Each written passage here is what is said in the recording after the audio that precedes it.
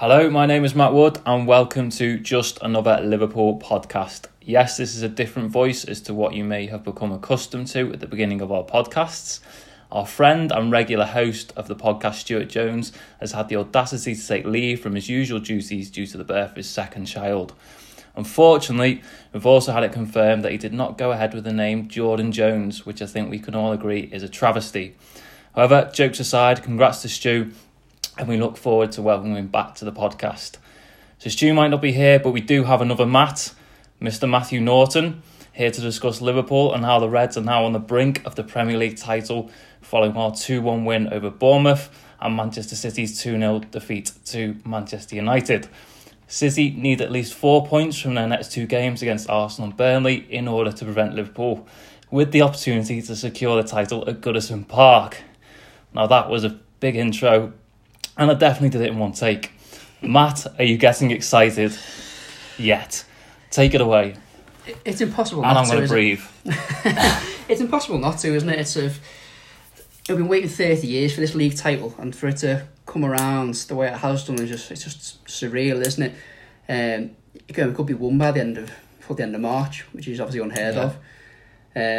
You hear talk of people saying that it's an easy Premier League and this and that, and Pep Guardiola's lost more games in the league this season than he's ever lost in any other league. I think that shows us there is strength for this Premier League. It isn't just an easy league to win. It takes some hard doing. The sides near the bottom of the table now who have spent 50, 100 million the last couple of seasons. Do you think it's that, or do you think there is a degree of Man City dropping their level quite a bit? I think it was evidence in that Man United game that there was one team who really wanted to win that game, and there was one team that wasn't that bothered. Yeah, I completely agree with you there. I think that the effort they put in did sort of show a little bit, but that being said, they'd lost 3 games before Christmas, something like that. Which obviously seasons gone by, they haven't done at all. So, we just stepped up our level again this season, and I don't think they'd be able to compete with it really. Obviously, they were just picked us the title last year, and they haven't been able to maintain the same levels as we have. Yeah, I mean, although we've known for a long while that we are going to win the title, I think there is something about not just the coronavirus issue, but we'll try not to mention that, but there is something about getting it done. There is something about getting it over the line, and I still think for me, the sooner the better in terms of whenever it's going to be, it's still going to be like a huge moment, isn't it? And we've gotten to this position now where it could actually happen at Goodison Park if, as I mentioned in my very long intro there, City need at least 4 points from Arsenal and Burnley. They're both home games, so you would back them. You'd back them to take 6 points really, but the way that they played against Man United, and you might have a similar dynamic against Arsenal where Arsenal are in much more need of the points than Man City are. It's not completely out of the question that Arsenal could go there and get the win potentially. So that would set up a derby game next week whereby we could seal it at Goodison, which would be, well, it would be interesting, wouldn't it? It would definitely. You mentioned about Arsenal there as well. You got to remember that Arteta's going back to Manchester City. He was the apprentice under Guardiola, so he'll want to go there with something to prove, really, which again could play into our hands. Again, you'd expect them to get 3 points against Burnley, but there's only 3 days between that game and the Real Madrid game, and obviously, they're not going to win the Premier League now. So you'd imagine they're going to play a full strength side against Madrid, and might even rest several big names against Burnley. I was talking about this before to somebody, and the possibility is that they will rest players, but you would think it would be the Burnley game at home. Yes, yeah. Rather than the Arsenal one. But I guess we'll have to just wait and see. I think, I don't know what camp you're in terms of ideally where you'd want to win it. Would you rather win it at Goodison and have that against all the Blue Noses for years to come, or Do you think because it's been 30 years and it will be such a monumental achievement for us to finally win the title again, do you think it symbolically, if you like, needs to be at Anfield? Yeah, I keep changing the opinion. Plus it's a Saturday night and we can all get pissed. Yeah, so that's always a good. And Monday night. Good argument. That's what short-nosed holidays are for. But yeah, it's a good argument. I've sort of thought, it'll be a good laugh to laugh at the Blue Noses if we won at Goodison. But at the same time, would you know, realistically, if you watch that game, the old stadium is going to pretty much clear out. Yeah, it's going to be jeers. It's not going to be the same sort of atmosphere, is it? At the end, where if you win it at home, all the fans are going to stay behind, celebrate and cheer the players, and it'll be a much better atmosphere. Yeah, obviously we'll get that rendition of "You'll Never Walk Alone" at the end of the game, and I think that will be at Anfield, having just won the league title. I think that would be a really special moment. Like you say, if it gets set up at Goodison, whereby we can win it there, I think it'll be a strange atmosphere, because from everything that we're hearing, some of the Everton fans are going to go into hiding in this game. So, which I'm not too sure about myself, because personally I think if the shoe was on the other foot, I think I'd want Liverpool to pack out the ground and do as much as they can to prevent an arch rival from winning it in your own ground. Yeah, we are quite as bitter as them, are we? But I think you're going to get, and it's all hypothetical at the moment, because the likelihood obviously is City will get the required points. But if it is the case, I think you're going to see a few empty seats and possibly quite a few Liverpool fans in the Everton end, and it's going to be a bit of a weird one, isn't it? Yeah, no, that really, I just think, like I say, at home, you have a walk alone, fans singing. I just think it'd be more joyful occasion, and I do think after 30 years, it's what the fans deserve. Yeah. The only issue is, I know we weren't going to mention the coronavirus, but there is the danger that's twice now. Jesus.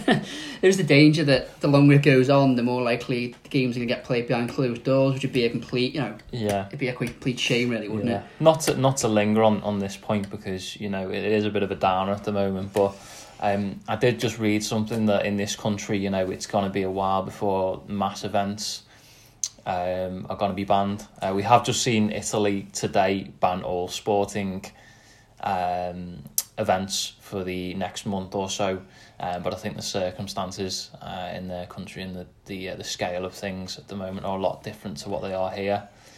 So I think, fingers crossed, we're going to be okay with that. But I've come round now to the idea of it being sealed at Anfield. I think a while ago, Stu and I on the podcast spoke about the possibility of winning it at Goodison, and I was like, yeah, that'd be fucking brilliant. You'll have that one up on Everton fans for a lifetime then. But now I've thought about it more, I think it would be more special at Anfield, and like I said, we can all go out and enjoy it afterwards as well, potentially on a Saturday night if it is Palace at home. Agree? Yeah, completely. yeah. Obviously, if you do drop any sort of points, then next game will be the Man City game.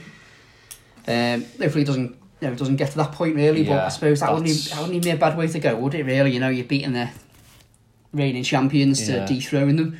It's a shame, wasn't it Anfield? Really, that'd be quite nice, I think. Yeah. But yeah, so that's probably one I'd personally want to avoid. The City away one, because again I think they might get up for it. It'd be a good game, and like I say, if you can beat the reigning champions to clinch the title, I think it does sort of show you how deserving we are, and reinforces that again. Adds the gloss to it, definitely. Yeah, definitely. So obviously at the weekend, Bournemouth at home, 2-1. It wasn't the most convincing of performances, was it? But is it just a case of getting the job done now and another 3 points on the board? Yeah, definitely. I think just we're not playing great since we had that break, and I've said before that I feel every time we seem to have a break of any sort, we seem to drop our levels a little bit. The intensity seems to go a little bit about our play. There was no Robbo in that game as well, which I thought I think he took a little knock the day before. I think it's a certainty to play against Atletico Madrid though, so that's good news.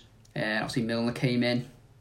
It was a little bit of a worry at one point, because I thought he looked a bit rusty against Chelsea in the FA Cup.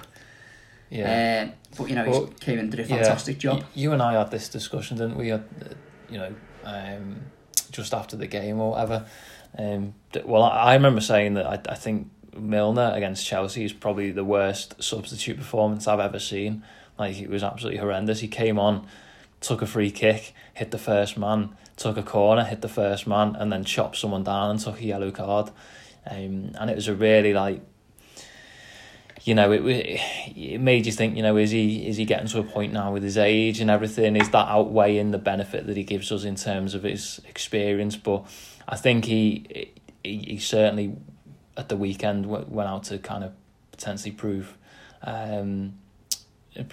doubters wrong, really, and I thought he was our best player in a game that did lack quality. We needed a bit of grit and determination. I think he summed that up. Yeah, I think without Jordan Henderson as well, he brings that composure to the team and that leadership quality. I think that made a real difference. I noticed he was speaking to the referee on a few occasions, especially after the Gomez incident. Yeah. And he is a leader on the pitch, and if we lose him and Lallana in the summer, I think we'll be a loss to the squad overall, not just in terms of player ability wise, but also leadership in the dressing room. Yeah, I think it was important for him to put a performance in like that as well, because he's been out of the team for a while. You to a certain degree you forget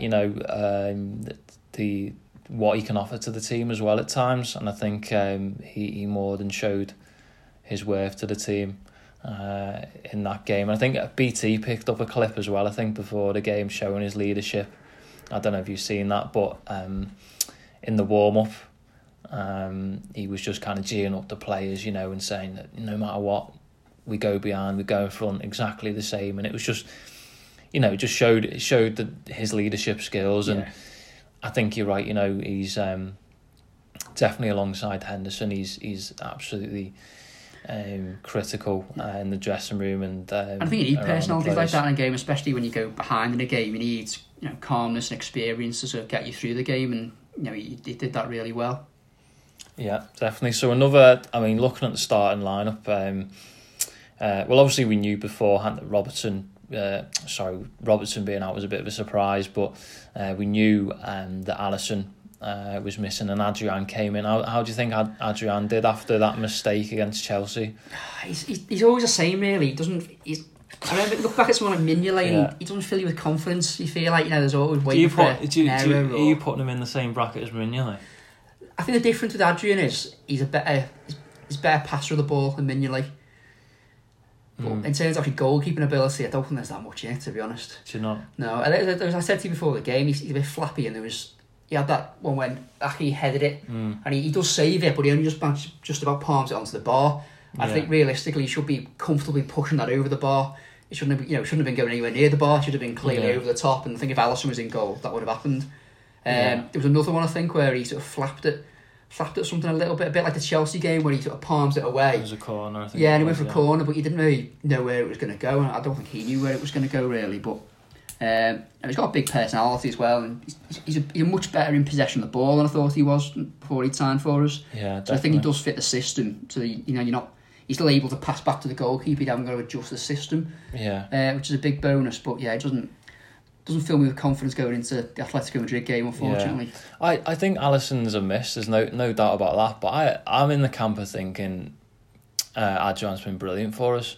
I really did. As a number 2 goalkeeper, and I don't know how many games he's played now, but it's quite a few, isn't it? It must be getting into double figures now. Yeah, well, that's the irony, isn't it? Because Mignolet left because he wasn't getting enough games. Where probably if he hadn't left, he would have had a few. Yeah, I think that's the thing. You compare him to Mignolet. Mignolet was brought in initially, at least. He was a number 1 goalkeeper and somebody who's going to be the mainstay of the team. Whereas Adrian has come in and he's actually played more. Like you say, he's played more than what we would have thought he would have done. Because he is a number 2. I think for a number 2 goalkeeper, you're going to get moments where he's not great, and that the goal he conceded against Chelsea showed that. He had that one earlier in the season as well against Southampton where he kicked it against Ings, or Ings tackled him, one of the two. So he's had his mistakes in his games, but I think he's also got a lot of good saves, and I thought he was good off his line as well a few times in that game. Yeah, I agree with that. You know, so reading of it and things like that, I think it's hard for me to really be too critical of him, just because I do think his remit as a number 2 goalkeeper, he's been used more often than anyone would have thought that he would have been used, and like I say, I think there's been a number of occasions where he's even saved us. So yeah, I think he's a very typical sort of lower level Premier League keeper in the terms of he can have games where he's fantastic and make some great saves, but then he's always capable of a bit of a clanger. You think someone like Chesney through the week for West Ham, he's that sort of goalkeeper where you can have worldies. Fabianski. Sorry, Fabianski. You're getting your Polish keepers mixed up. Your former Arsenal Polish keepers. Definitely the week confusing me. But yeah, he's capable of having a fantastic game and making great saves, but then he's also very capable of, in the big games, having a bit of a shocker. And I think that's where the best keepers in the world step up, is the consistency level often. You look at someone like De Gea, when he was at his best, he was consistent season in, season out, and that consistency's dropped off, and people really question his ability now. Yeah. So, but like I say, the issue with me is Wednesday night, if we concede 1 goal, we then need to go and score 3. Yeah. So we can't afford a mistake or an error in judgments. Yeah. We'll touch on the Atleti game a little bit later, but just in terms of the dynamic of the game, obviously Bournemouth took the lead, and the way things have been going, that was a bit of a here we go again moment. In real time, watching it, you and I were at the game, and I managed to see it back at half time, but in real time it looked a blatant foul, and then seeing the replays back, it was a blatant foul. So I'm not sure what's happened there, but I think that's one where VAR have dropped a bit of a clanger, because he was taken totally off his stride, which had a huge impact on Wilson getting the ball, and then obviously them putting the move together that saw Wilson then put the ball in the goal as well. Yeah, for me, when I seen it in real time, I was that confident the referee was about to blow. I didn't really react to it. I seen the shot in the back, and just sort of thought, the referee will blow now.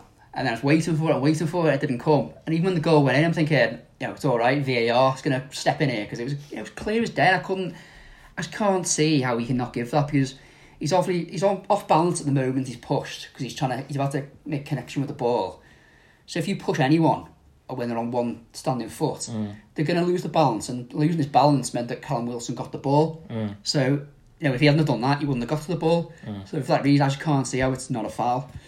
People say it's only a soft push, but you got to put it into the context of the situation. Yeah. If he's on 2 feet and he's standing still on a corner, that push doesn't do very much. But like I say, if you're on 1 foot and it's your standing foot, you're gonna lose your balance and be knocked over slightly. Yeah, I was shocked watching the replay back that it didn't, during the game, that they didn't disallow it. I really was. I thought, I can't believe they didn't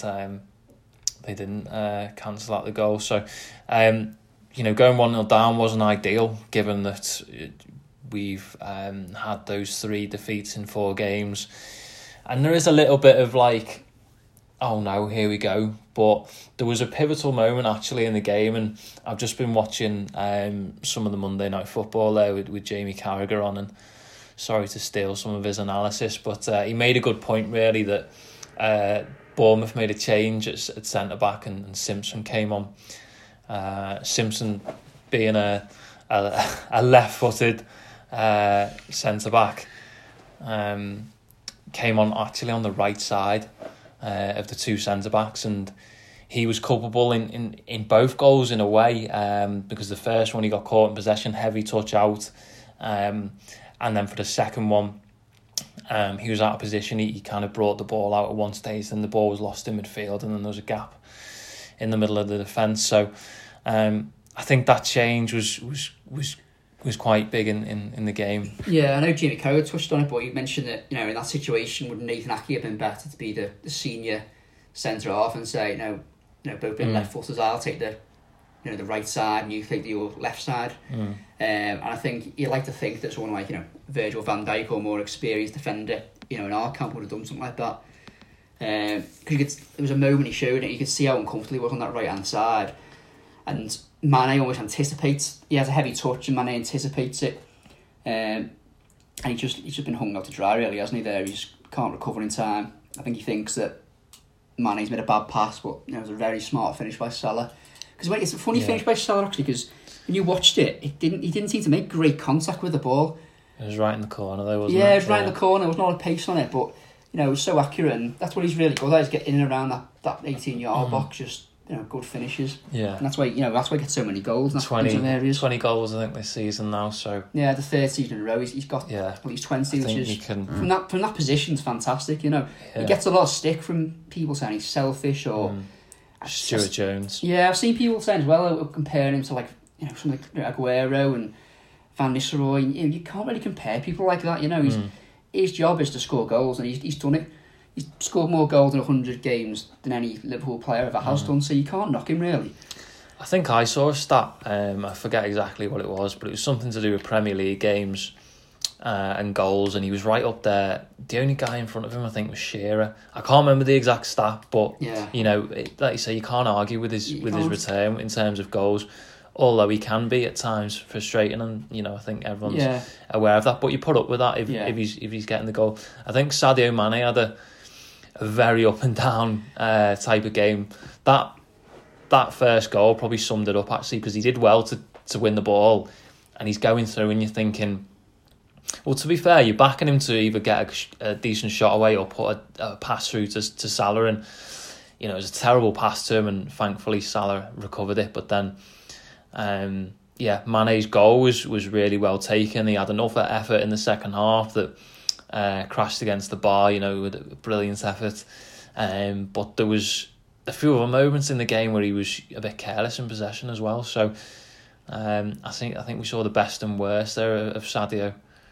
Yeah, he's one of them players though. You always expect him to do something when he's on the ball. He's such a live wire. You don't want to bring him. He's giving the ball away at times. You don't want to bring him off because he's always capable of just a brilliance, isn't he? He's a defender's nightmare, and he's so quick, and he's from standing still position to running with the ball. I haven't seen many players quicker than that, really. Yeah. You talk about Salah's pace, but Salah to me always seems quicker once he gets into his stride. Where Mane always seems quicker, sort of straight off the mark, and it's that first couple of yards sometimes to give him a head start on the defender, which gets him into them dangerous positions. Yeah. What did you make of Bournemouth's style against us? Because you and I were chatting before the game, and I remember you saying, Bournemouth are one of those teams, they play a bit of football, they play out from the back. Eddie Howe likes to play that way. I actually thought they were really, really direct. Yeah. And they tried to hit Callum Wilson as much as they could. They tried to play on Joe Gomez as much as they could. And in a way, they'll probably turn around and say, well, the first goal is actually a result of them putting pressure on that side of our defence, really. And I thought they were very much like that the whole game. They were getting free kicks deep in their half, and the goalkeeper was taking them. It was... Were they picking anything up, do you think, from some of the recent games there and trying to target Gomez, and did it work to an extent? How do you think Gomez handled that? To be honest, it was a funny one, because like you said then, my idea of Bournemouth, they do try and play a bit of football, but I'm not going to lie, I don't watch Bournemouth week in, week out, so I don't know if I'm just disappointed you haven't done that research for this podcast. So I don't know if I'm going to a bit of a stereotype there, but even when I seen the formation, the 4-5-1, I thought, after a couple of results, is there any time to get out?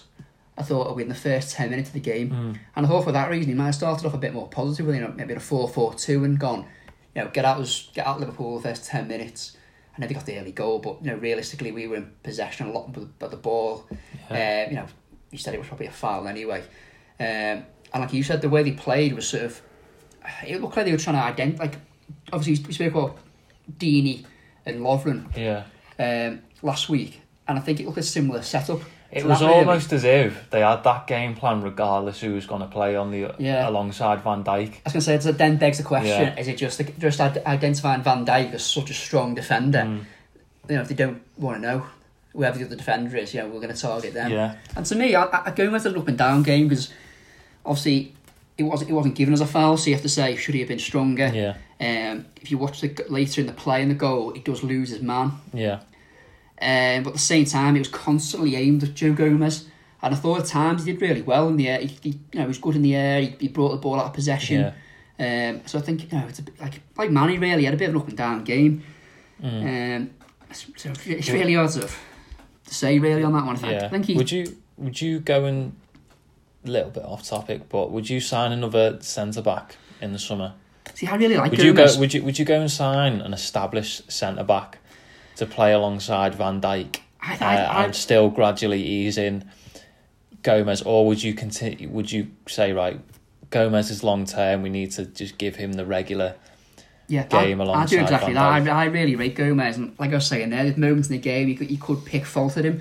But I suppose most defenders realistically, if you're going to be targeted for 90 minutes, it's going to be phases of play where you've lost possession or they've nicked the ball off you just because it's constant for 90 minutes. And with Gomez, he's got that pace, and when we're playing such a high line, he has got that pace to sort of recover, which I really like as well. And I think who you're talking about experienced centre halves, but have you got anyone in mind with that? Because to me, there's not a lot out there really that much better than Gomez. Koulibaly. Yeah, Koulibaly's he's 28, 29. He's going to cost you 100 million. Yeah, and he's getting on. He's like 20. I think no, he's not young. And again, would need time to adjust to our style of play. Yeah. Gomez is there. For me, the issue at centre half is that you've got three players really in Gomez, Matip, and Lovren, who never seem to play more than 15 games or so in a row. They're injury prone, and we've seen it at Christmas calling Nate Phillips for a few weeks, and for me, was just to take the piss out of Everton. Well, for me, I think bring him back for next week. I know you're a big fan of Lovren. Oh, here we go again. But it's not a reflection of Lovren, but I just think, do you really want him to be your fourth choice? He's not great when he hasn't played for a while. Mm-hmm. He does get injury prone. I quite like maybe you were saying about losing experience in the form of Milner and Lallana, who I would say are leaders. I include Lallana in that as well. Yeah. I wouldn't say Lovren's a leader. I think Lovren can be picked on, bullied. But he's Mo Salah's best mate, and we need to keep him happy. Yeah, if he wants to take a big pay cut, then that's fine with me. But I think if you're going to look at centre half, I think maybe someone who's got experience, you could be third or fourth choice. But then it's hard then to fit into a new system and things like that, isn't it? Yeah, I think you make a good point there about the fact that all three of them, they're not reliable, are they? Yeah. And I think that does ask a question of the club in the summer. Do they go out and does one get shipped out and then you bring in somebody? I think it is a possibility. Yeah. Certainly with Lovren. I just think it just depends on the calibre who you bring in. Do you bring in another? Do you bring in a Clavan type of player? Yeah, it's very hard, isn't it? It's sort of like you look at Tottenham with Harry Kane. It's like you're buying someone to sit on your bench. You're not going to pay 70-80 million for him and pay £100,000 a week, are you? Yeah. Or do you go for that marquee signing? Just finishing up on the Bournemouth game then. So we haven't mentioned one of the moments of the game, but Milner's clearance. I know we spoke about him a little bit, but I think I don't know if you just want to eulogise over that a little bit. It's just a remarkable clearance, wasn't it? Yeah, it just shows his fitness and athleticism in a way as well, doesn't it? But not only that, his reading of the game. Because he said after the game he had a decision to make. Does he stick with the man, or does he go beyond the goalkeeper? And it's that experience, isn't it? Would a less experienced player made the right choice in that situation? Yeah. And I think that sums him up. And like I said earlier on, I think his grit and determination in that game. I think that perfectly summed it up. And he didn't give up on it, did he? He just carried on going until he got to the ball and. He didn't give up at any point, and I think that does sum him up nicely. Superb. So just moving on, we've got Atleti on Wednesday. See, there's a few kind of big team issues. We know Alisson's out, which I think is going to be a miss. Robertson, we're thinking, should be back, and Henderson's back in full training now. So, what are you thinking of our chances with Henderson possibly back, Robertson likely to be back, Alisson missing? What are you thinking? They drew 2-2 at the weekend, by the way, with Sevilla. Yeah, I had a quick look at their results for tonight, and they drew 2 and won 1 of the last 3. They've scored in all 3 of them games, which has been an issue for them this season, but they've also conceded a few goals. So, you could take plus and minuses from that really, because obviously we need to score, but at the same time, you can't really afford to concede. I know we're always capable of a comeback. I think the Barcelona game will always give us faith. We can come back to any game really. But I think the big one for me really is the makeup of the midfield, I think. How do you see that going? Well, we didn't mention Fabinho, did we, for the Bournemouth game? But we were saying again at the time that he's not been quite right. Yeah. So it will be interesting what he goes with him in midfield. We need a big game from him. But I also thought, Alisson not being there isn't ideal because he is a big game player. But, you mentioned the Barcelona game.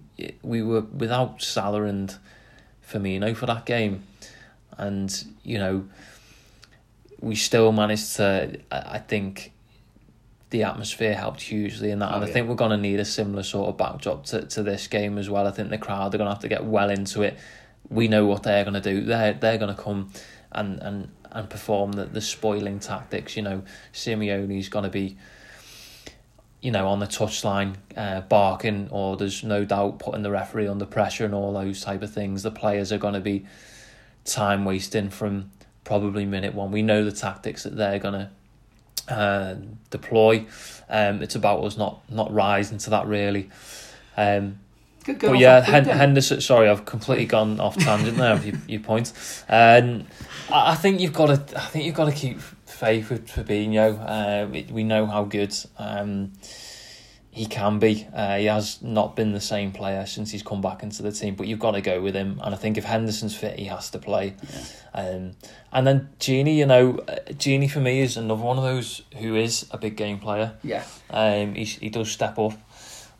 So I would probably go with that three. I think Ox, as you've mentioned a few times, tending to have more of an impact coming on in games recently. Keita, can you trust him from the get-go? I'm not sure. Lallana, I don't think is really in contention there. And then the one for me is... Have I missed anyone else? Well, I think you have really. It's one quite important because we've just been utilising over James Milner performance. Yeah. You're saying about their tactics are going to be to sort of play up to the referee and things. Do you want another experienced head in there in James Milner? Does Henderson come into the number 6 role for Fabinho? And then Milner, Wijnaldum. I think that's a big shift. And is that a bit negative as well? Needing to score? I think it's a big shift because Henderson's just coming back from injury and Milner's only quite recently back from injury.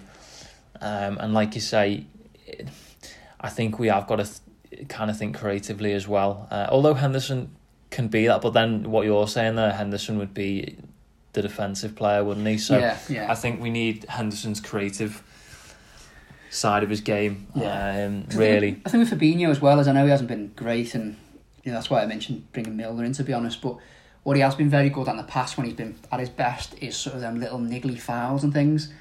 And I think Madrid are going to do that. Is that sort of fighting fire with fire? If the way they're going to play, more than likely, is to sort of sit quite deep and try and hit us on the counter attack. Fabinho is quite good at sort of knowing when to just sort of maybe just bring down a man or just try and stop the play a little bit. And in that game, that might actually be quite a good thing to have. Yeah. He just worries me because, like I say, just feels like he's a yard behind the ball all the time.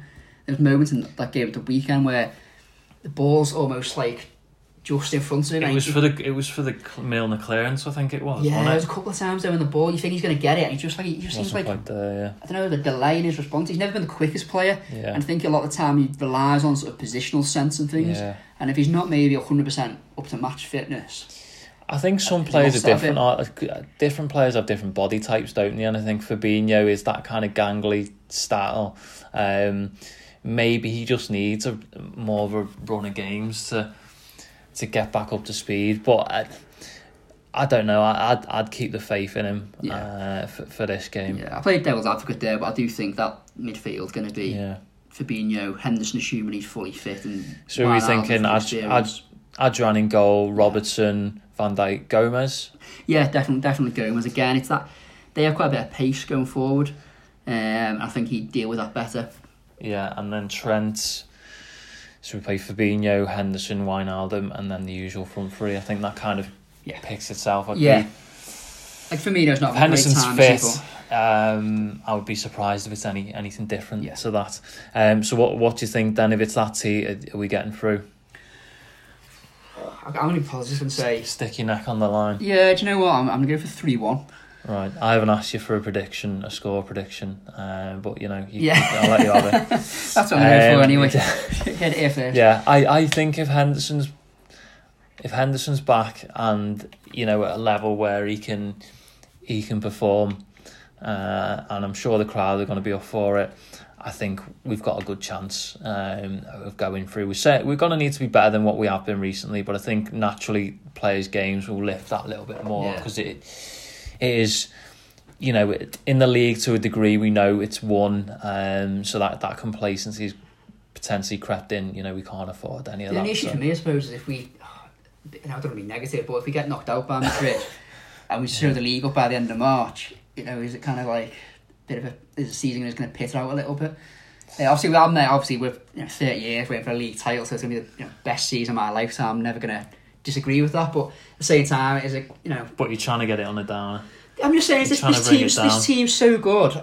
I expect more than just the Premier League. Yeah, and that's why I was, you know, a bit disappointed by the Chelsea results in the Cup, because I felt, you know, there was an opportunity there for us to win multiple trophies, and I think this team, for the amount of wins and everything that it's had over the last 2 seasons, it would be a shame if we didn't win as much as we possibly could. Yeah, but yeah, I think we'll get through. I think we can do the job at Anfield, no doubt. Okay. Sounds good. We'll see then, I guess. So, yeah, I think we're just about out of time there. So, thank you, Matthew Norton, for coming along to this podcast. No problem, thank you. I think it went okay, apart from the 5 introductions that I screwed up to begin with. Yeah, the outtakes from the Christmas special. Oh, yeah, of course, yeah. So, yeah, we'll leave it there for now, and, yeah, we'll be back. I've just realised the next one we could do, we might be champions. That's crazy, that, isn't it? Fucking hell. There That's you crazy. go, yeah. Leave you with that one. Cheers. Thank you.